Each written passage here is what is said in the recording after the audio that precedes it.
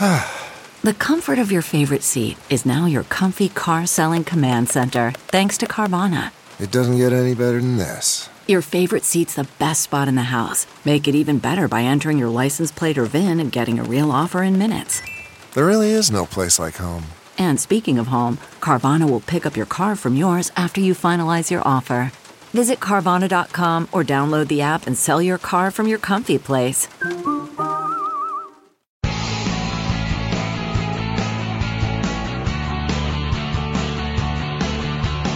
This is Bill Press and Friends on the District Productive Network.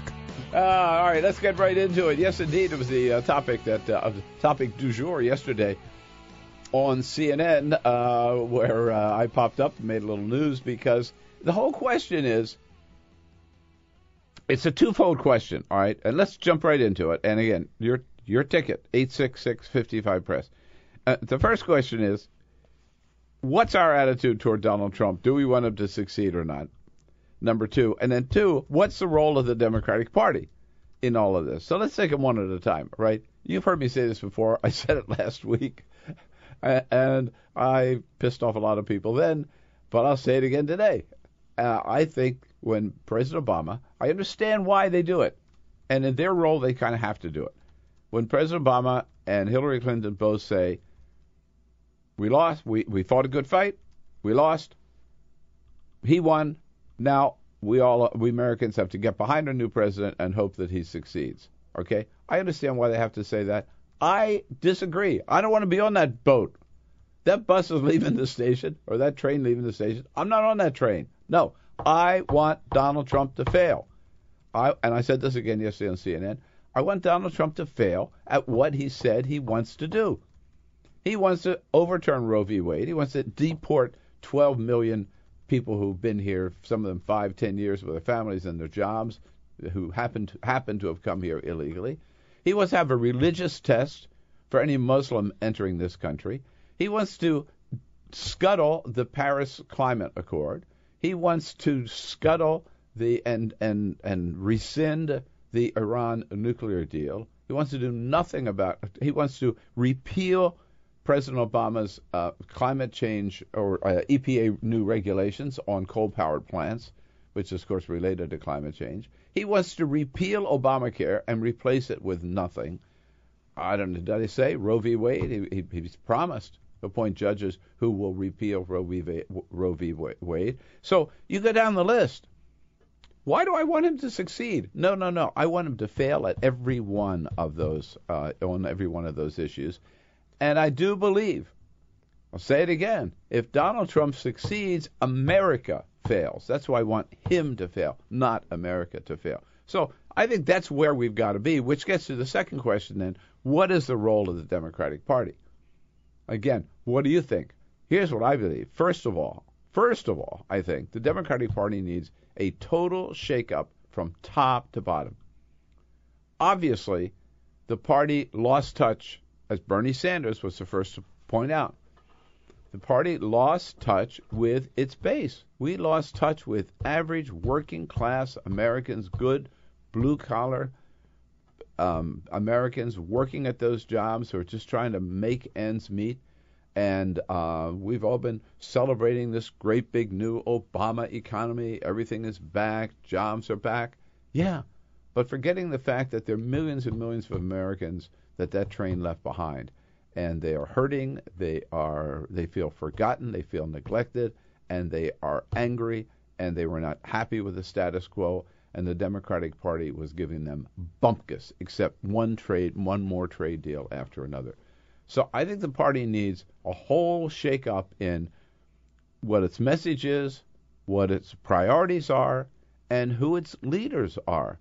So that yesterday, for example, when a lot of people were appalled that the House Democrats said, no, we're not going to rush right now and reelect Nancy Pelosi as the leader of the Democrats in the House. Okay, look, I'm head of the Nancy Pelosi fan club. She's been a friend of mine for a long time. I love her. I think she's been a great leader.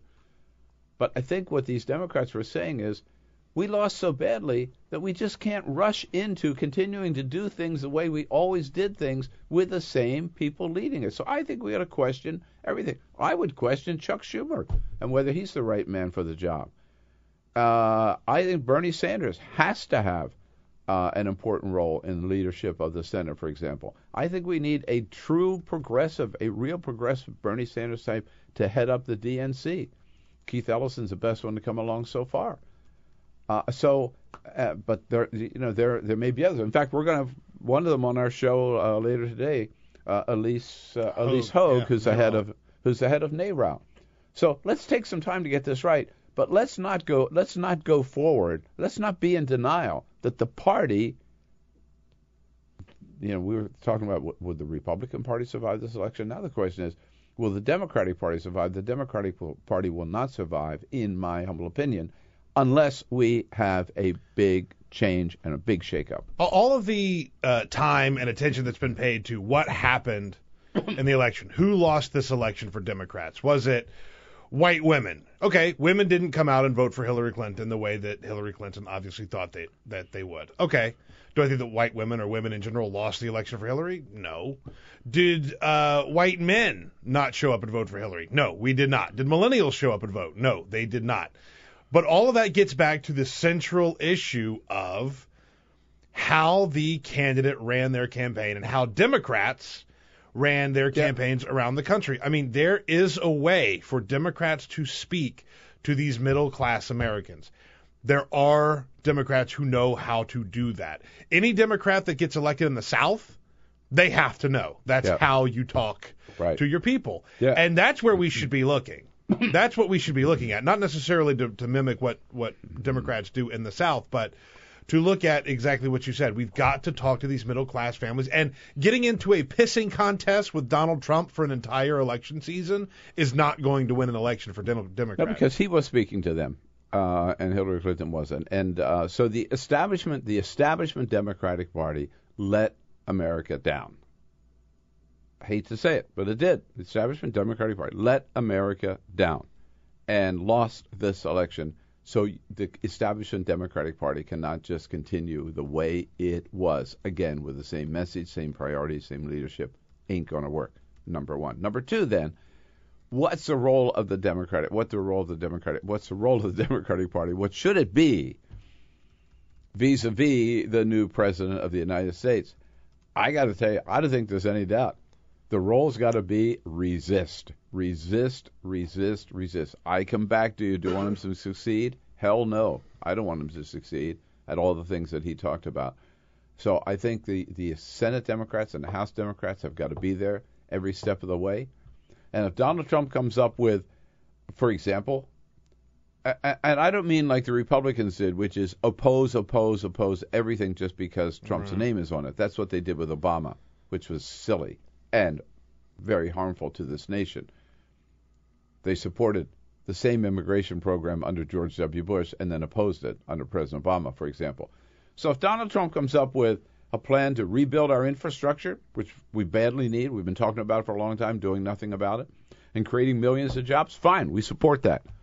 But if he comes up with any of this other nonsense, these disastrous, dangerous policies of his, then Democrats, I think, have to stand in the way and use every tool to block Donald Trump's agenda, to resist the honest, honorable resistance. That's got to be the role of the Democratic Party, not just looking for any way that they can go along to get along with President Trump.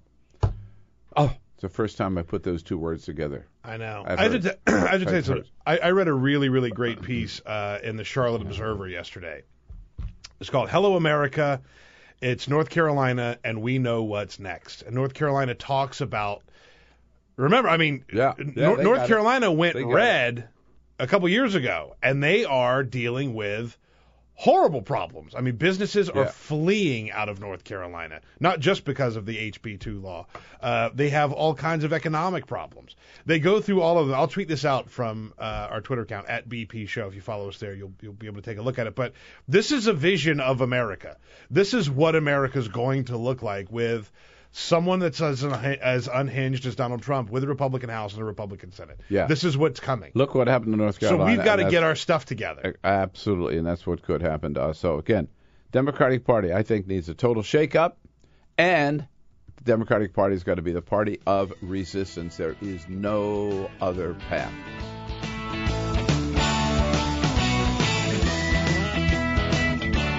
David Jackson joining us from USA Today. So listen, David, what's going on at Trump Tower? Oh, just chaos. I mean, semi-organized chaos, I guess I would talk about. I left last night. I had some, one of my foreign policy gurus wanted to go have a drink, so I went ahead and did it. I knew it was going to be interrupted, and it was. So it's just, one thing after another. They're just trying to get their act together and having a few problems. They found out a couple days ago that when we made Pence the head of the transition, well, Pence is supposed to sign all these documents and go through this whole process in order to secure cooperation with the existing White House. They didn't get that done until yesterday. Oh. That was one of the reasons Pence went by Trump Tower. He had the lawyers review the documents, and Pence went over them and he signed them. And they did that. And that happened. So broke last night. Christie had already signed those documents. Exactly. Yeah. So in fact, there's still the White House was saying last night they still have some other stuff they have to get done in order to. One of the reasons this is the reason the Trump people haven't talked to the Obama people yet is because all the paperwork still hasn't been signed. So. Well, I saw that Ash Carter, the defense secretary, said he'd look forward to talking to the Trump defense transition team, but nobody's contacted them. Right, yet. Exactly. Well, one of the reasons is because apparently, legally they can't really cooperate yet. Now, I think all the paperwork is going to finally get done today, but there's still some legal hoops the Trump people didn't know about, and B, still have to get done. So they fired Chris Christie, and then yesterday they fired Mike Rogers. Right. Well, yeah. Well, Rogers left. I mean, right. That's another weird thing. You get all kind of stuff. A lot of people say that this whole Christie thing's overdone. That there's several people who didn't want to leave. That Rogers left on better terms than people are saying. But there is a remarkable coincidence of the fact that people who've left the transition team did have ties to Christie. Yeah. And then they also have alleged lobbyist ties. That's another thing they're putting up, Bill.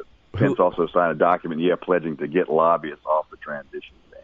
Oh, really? Oh, yeah. I hadn't heard that. Which I don't see that's going to happen because that means getting rid of a lot of people. And B, there's a lot. I mean, technically Giuliani's a lobbyist, so I'm not really sure how that's going to work either. Well, I was going to ask you. Also, they float these names out there, like John Bolton for Secretary of State, right? Right. I mean, who is just the opposite from a foreign policy point of view. I thought of what Donald Trump talked about during the campaign. I mean, Bolton's that's it. A number one hawk, right? Exactly. Yeah, but Trump apparently was impressed with him, and the people on his team are impressed with him. Bolton's really been pushing it. One thing to remember about a lot of these names, Bill, is a lot of them are coming from the outside. I mean, some people who support the contenders are the ones who are putting the names out. That's true. Bolton is on the list with Trump, but I think that's the way it's going to be with a lot of his appointees are going to have positions that are contrary to those of Donald Trump. So that's another one of the things that's going to be interesting moving forward. And then Giuliani. Secretary of State job is tricky because Giuliani is pushing for it too. So that's kind of creative. And so it looks at one day. So one day it's Giuliani's got almost a lock on it, and the next day is he's got his business ties and all these deals that he's then representing foreign governments would be just too big of a hurdle to overcome. So I think that's what they ran his name up. He wants it. They ran his name up the flagpole, and that's one of the reactions they got was that Giuliani himself, his law firm, does an awful lot of international business, so that's something he'd have to separate himself from if he got the nod. Now, I'll tell you one thing that I've never seen before, David. I don't know with you is Laura Ingraham has been out on every show on Fox News auditioning for press secretary. Right? Yeah. Isn't that amazing? Yeah. I mean. Is that what you want of somebody who's going to be the next press secretary? I don't know. To be out there singing her own tune? I don't know. She's really pushing for it, and the thing is, and that's a serious possibility. And what they're saying is she'd be like Tony Snow was during the George W. Bush administration. Someone who's coming in from the actual media and does a lot of television work. Basically, I guess it would be Laura would be the public face of the administration on television. The deputy would actually be doing all the administrative stuff on the department. At least that's the way they're pitching it, and apparently it's a serious situation. So, and what? Maybe you should apply for the job. I could never do that job even for a Democrat because I wouldn't get up there and lie. Steve Bannon, David, is he in for good, or do you think the heat will convince Donald Trump to change his mind? I don't think Donald Trump's going to change his mind anytime soon. I think he's in for good. Trump feels like Bannon did a good job organizing it. He feels like he's getting a bad rap from the public. But I tell you, there's going to be an awful lot of scrutiny of what comes out of that strategy shop. And one misstep, I think that could do it to him.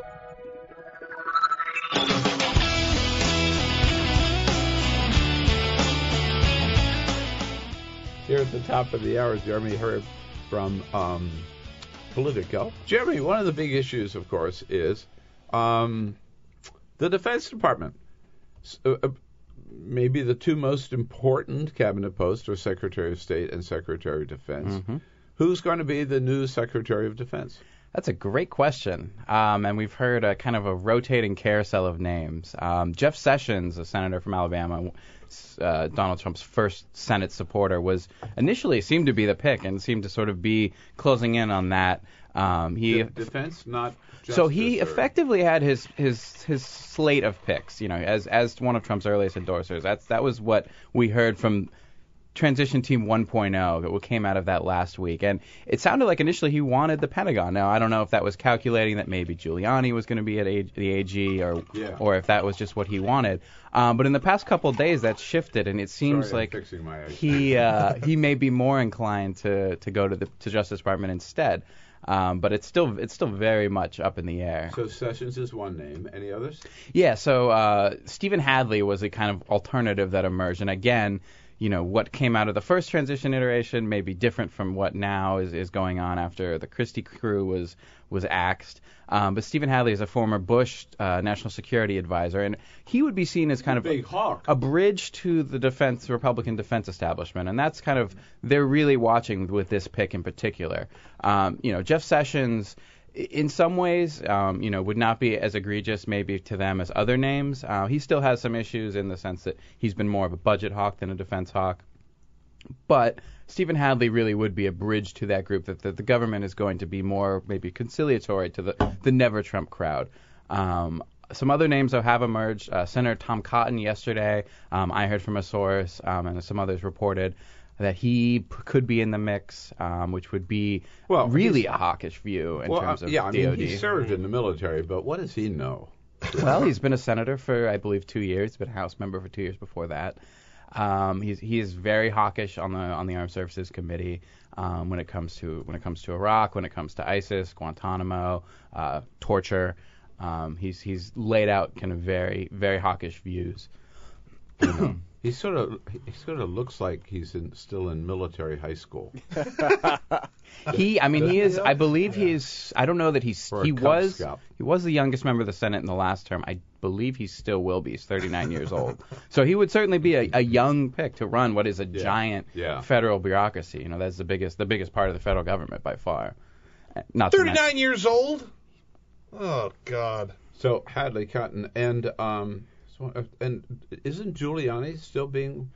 I mean, Giuliani, the conventional wisdom now is that he's in line for state, along with John Bolton. The key of all of this is moving targets, and there's a crew of people who seem to be in line to get jobs, and where they wind up, it's kind of been a game of musical chairs over the past week. Okay, but if you look at Hadley, Cotton, and Bolton, let's say, no, not Bolton for defense, but even if he's at state, he'd have a great influence on foreign policy, obviously, of course, and on whether or not we go to war in Iran or whether we bomb ISIS or whatever. I mean, so these are all ultra hawks, right? With a guy who, when it comes to war, was saying we ought to get out of the Middle East. Yeah, it's an interesting dynamic because they all were supporters of the Iraq War, and Donald Trump has said repeatedly he never supported it, which of course is not true, but he said we shouldn't be there, we should pull back, and that's at odds with the basic tenets of these guys' positions,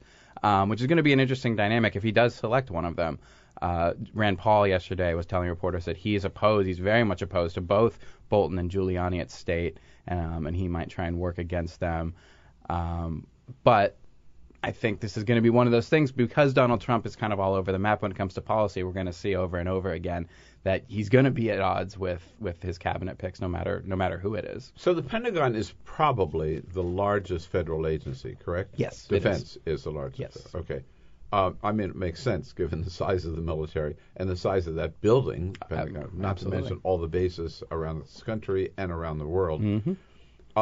How much of the Pentagon is really civilian? In other words, how many people will Trump have to appoint outside the Secretary of the Pentagon? Quite a few. I'm blanking on the exact number, but there are quite a few, assistant secretaries and deputy assistant secretaries and principal deputies. I mean, those are all civilians. Those are all civilians. I guess they could be military, right? But no. So there's a divide. So in a lot of the agencies there's a civilian head, and then there's a military component of it too. So the military jobs will not change when Trump takes office. From Joint Chiefs Chairman Joe Dunford on down, the civilian jobs, at least the higher up ones that aren't the career ones, those all have to be filled. And a lot of people I'm talking to, a lot of the people in the defense Republican establishment are saying, we want to see who's going to be leading the Pentagon before we decide if we're going to jump into this or not. So that pick, it's going to matter in terms of Trump's ability to actually be able to fill all those jobs. And, of course, Donald Trump will be the commander-in-chief. That he will. Ultimately make the decisions, I guess, right? That's correct. But I think for a lot of people, especially maybe the younger kind of defense staff folks, yes, Donald Trump's the commander-in-chief, and they that matters, but they also care about who's in charge of the building. Who would they be working under?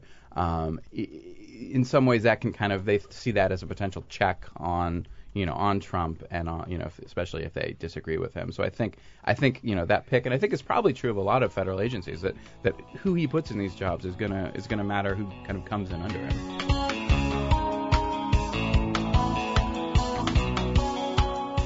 Hey, everybody, this is Bill Press. Thanks for listening to the Bill Press and Friends podcast. And now, do yourself a favor. If you haven't already done so, subscribe to the show on iTunes. Here's what you do. Just search for the Bill Press Show. Then you can take us with you and listen in anywhere you go. And you'll get new shows from us as soon as they're posted. And one more thing. If you really enjoy Bill Press and Friends, please help us grow by telling a friend, writing a review, and giving us a rating on iTunes. It's so great to have you on board. Many thanks.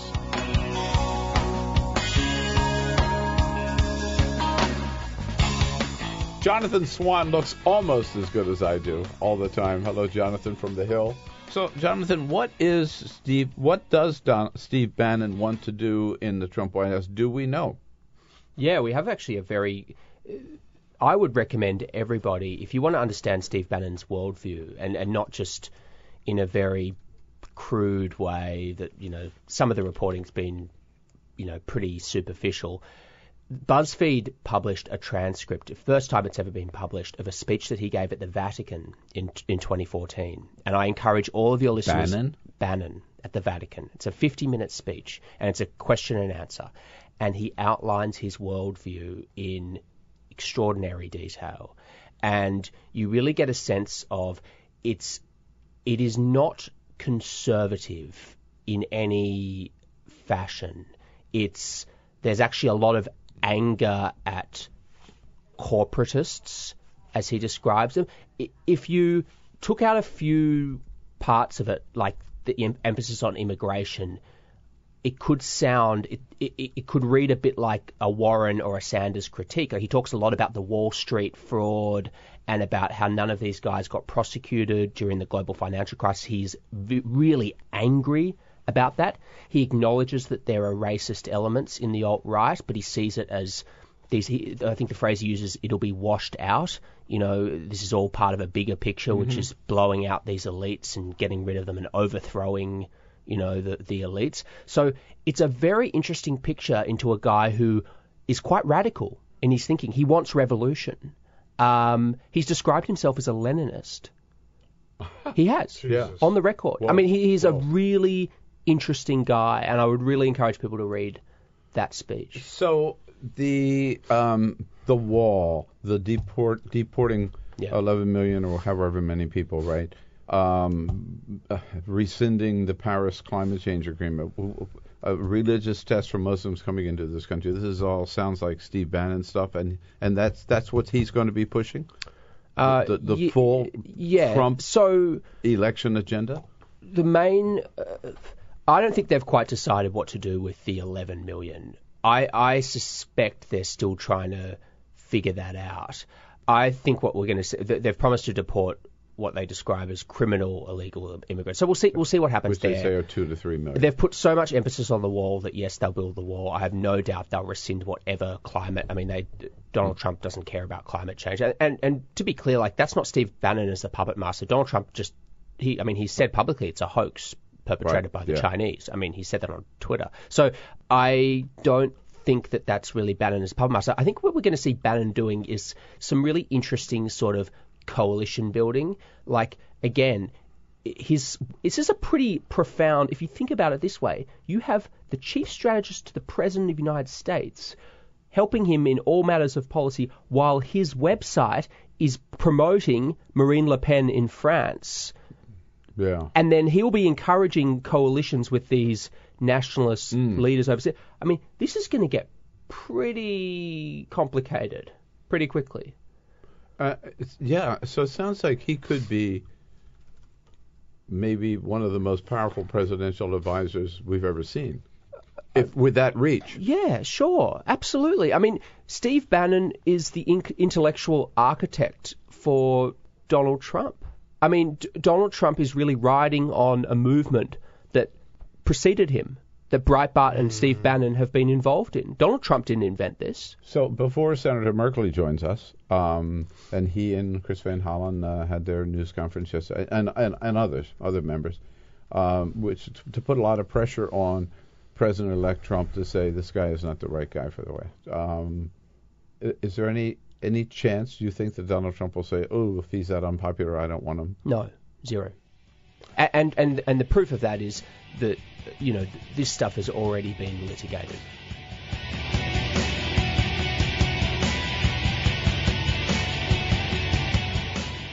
Strong effort in the United States Senate yesterday to maybe build up enough public pressure to get a change in that thought of Donald Trump's. And that effort led by Senator Jeff Merkley from Oregon, who is kind enough to join us in studio this morning. Senator, busy days, so it's good of you to take some time out. You're welcome. Good nice to be here. to see you. So what prompted you to take a stand and organize some of your colleagues take a stand against Steve Bannon? Oh my goodness! Throughout the campaign, Donald Trump was attacking different parts of our country, attacking Hispanics and African Americans and veterans and gold-starred families and individuals with disabilities and women. The list goes on and on. It was division, divide, and denigrate. And I think we all hoped that given that he had won election, that there would be as he assumes the mantle of leadership, a new Donald Trump. One who actually sees the power and strength of diversity in America and sets aside the strategy of hate and division. But what we have seen is that as his chief strategist, he has brought in a white nationalist whose website has been a place, a home, if you will, for those with racist views, misogyny, just ugliness of all types, and including against the LGBT community. And so this is outrageous. Someone like Steve Bannon should not be within 100 miles of the Oval Office. By the way, you mentioned white nationalist. He describes himself as a white nationalist, because I've seen a lot of people saying, don't be so hyperbolic about Steve Bannon. He would call himself, and he does call himself, a white nationalist. This isn't hyperbole. No, there's an effort to whitewash the situation, say, well, he's just a nationalist. He believes in America. But no, you can check out the number of outrageous things that he's put up on his website. One that I think we all remember is just a couple weeks after the massacre of African Americans in a church in South Carolina, where the Confederate flag was symbolically displayed and presented as a symbol of that massacre. He ran, "Hoist It High" article, and it was the headline. It was the headline, and that's just there's not just one or two of these articles. We're talking a daily strategy of inciting hate and division. Now, Senator, we've heard so many people. Reince Priebus, Kellyanne Conway, your colleague John Cornyn from Texas yesterday said this on the Senate floor. Well, look, any new president has the right to name whomever he wants as his. That comes with the territory. You get to name your cabinet. You get to name your White House staff. Why shouldn't Donald Trump? He has the complete power to do what he wants, and we have the complete power to criticize it. When a leader is way off track and the values they're displaying are so at odds with the values of America, equality and opportunity for all, justice for all, when promoting someone into the inner circle who doesn't share those values, the rest of us not only have the right to speak out, we have the responsibility to speak out. He, of course, would not require Senate confirmation. No, that's correct. Yeah. No, we have no ability to to bring that debate to the floor. Right. So, in effect, what do you hope to be able to accomplish? How do you'd like to see Steve Bannon not in the White House? How do you think you can pull that off? Not only don't want Steve Bannon in the White House, we don't want anyone who brings his strategy of hate and division. And I really want Donald Trump to pause for a moment and say, is this the way I want to kick off my administration? By making my closest advisor, my muse, if you will, someone who hates the LGBT world, who hates African Americans, who attacks Jews, who attacks Hispanics. Is this really the foundation on which I'm going to be a president for all of America? Someone has to stand up and say, stop, you're way off track, you're just getting started, rethink this. And that's the message that I think so many Americans want us to say. And here's part of the reason why. Following his election, there have been thousands of attacks, cases of bullying, verbal abuse, physical abuse, based on people who say, "Hey, I'm free now to think, I guess, act out on my darkest impulses because I've got a president who mouthed all these forms of prejudice during this campaign." Well, he needs to reverse that. And by he, I mean Donald Trump. Donald Trump needs to reverse that. He needs to stand up and say, we are going to be a unified country. We are going to fight to lift up all families. And that means let's put an end to these acts of hate and have acts of kindness.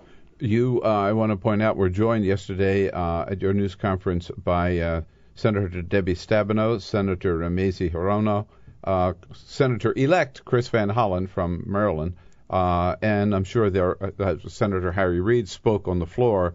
There are other Democratic senators and House members who would join you in this Yes, and effort. another 5 senators have signed the letter. Right, yeah. We'll be putting out the letter tonight. We may have a few more. The letter to President-elect Trump? Yes, to President-elect Trump. Bernie Sanders has joined us. Elizabeth Warren has joined us.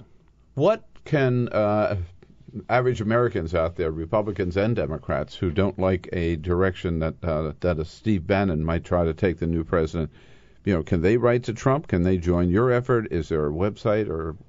They should call their House member and call their Senate member and say, in whatever form you can, whether it's public or whether it's calling up the president-elect, let him and his team know this is beyond the bounds. It's just wrong.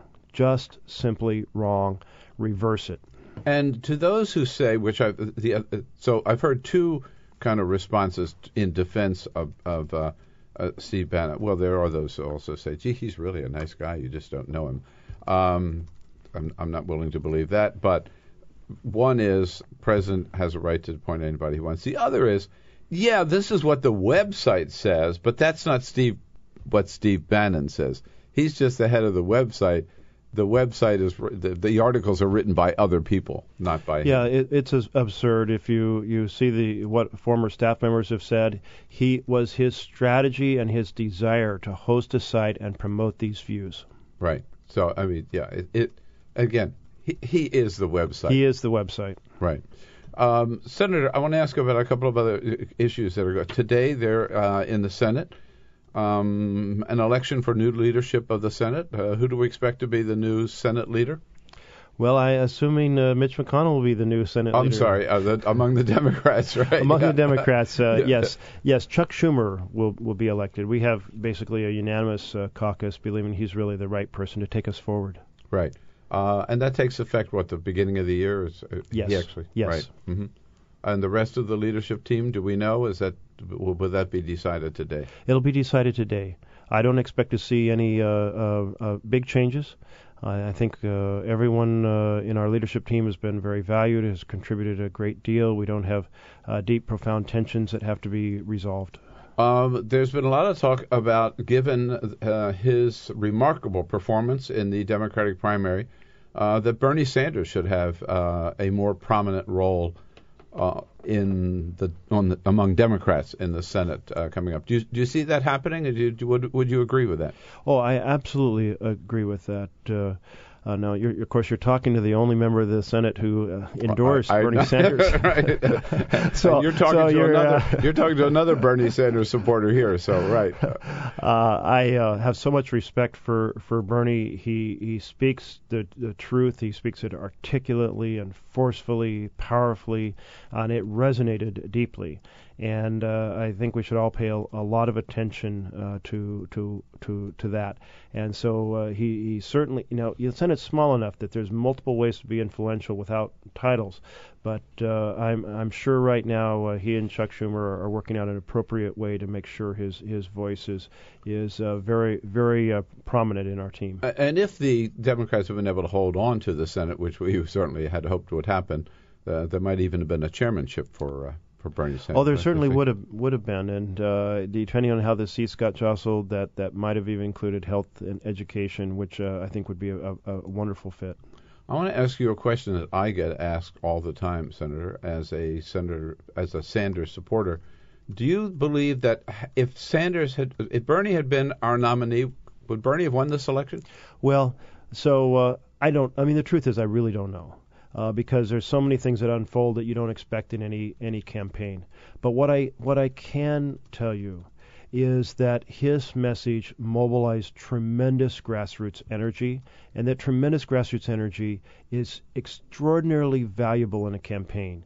You can have the best turnout mechanism in terms of deployed staff, call rooms, nicely printed pamphlets, and so forth.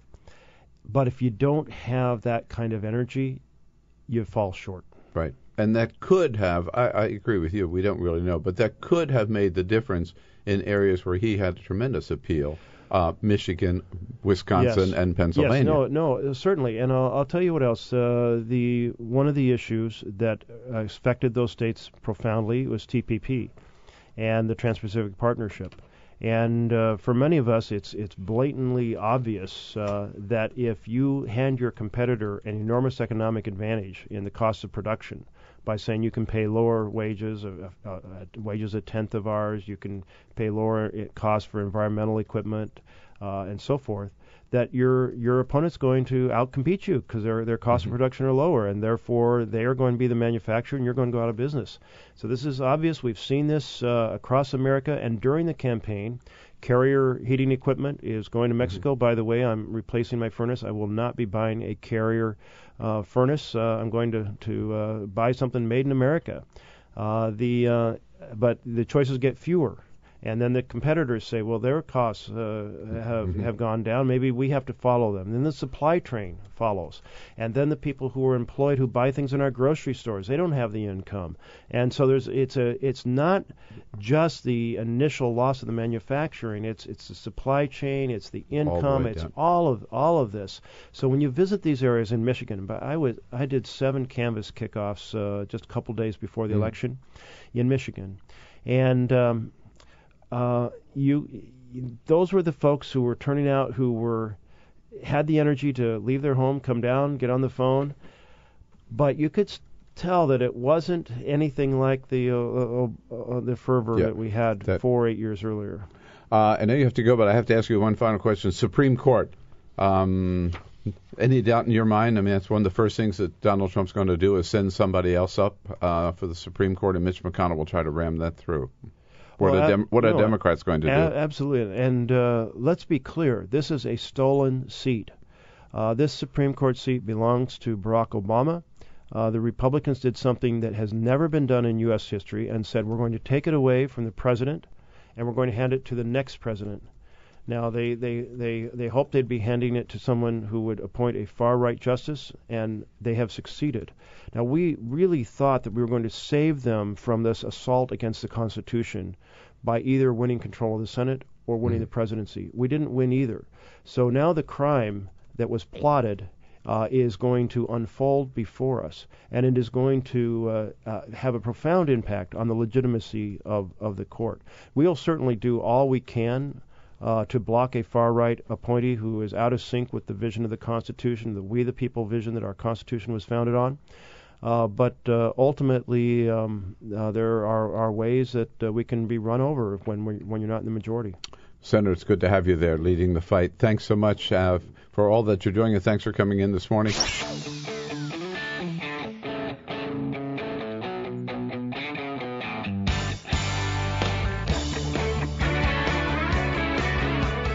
The Parting Shot with Bill Press. This is the Bill Press Show. Well, any thought that Donald Trump as president was going to be any different than Donald Trump as candidate? Forget about it. No doubt about Donald Trump and no doubt about Steve Bannon either. He's a known, certifiable racist, misogynist, anti-immigrant, anti-Muslim, anti-Semitic, white supremacist, and now he will always be at the president's side and in the president's ear. Look, every president's got a right to name whomever he wants to serve in the White House, but Steve Bannon's different. He doesn't deserve to be anywhere near the Oval Office. Yeah, we'd love to see Donald Trump rescind that appointment. That's my parting shot for today, folks. Come on back and see us again tomorrow for a big Thursday. This is we'll the be looking Bill for Press you. Show.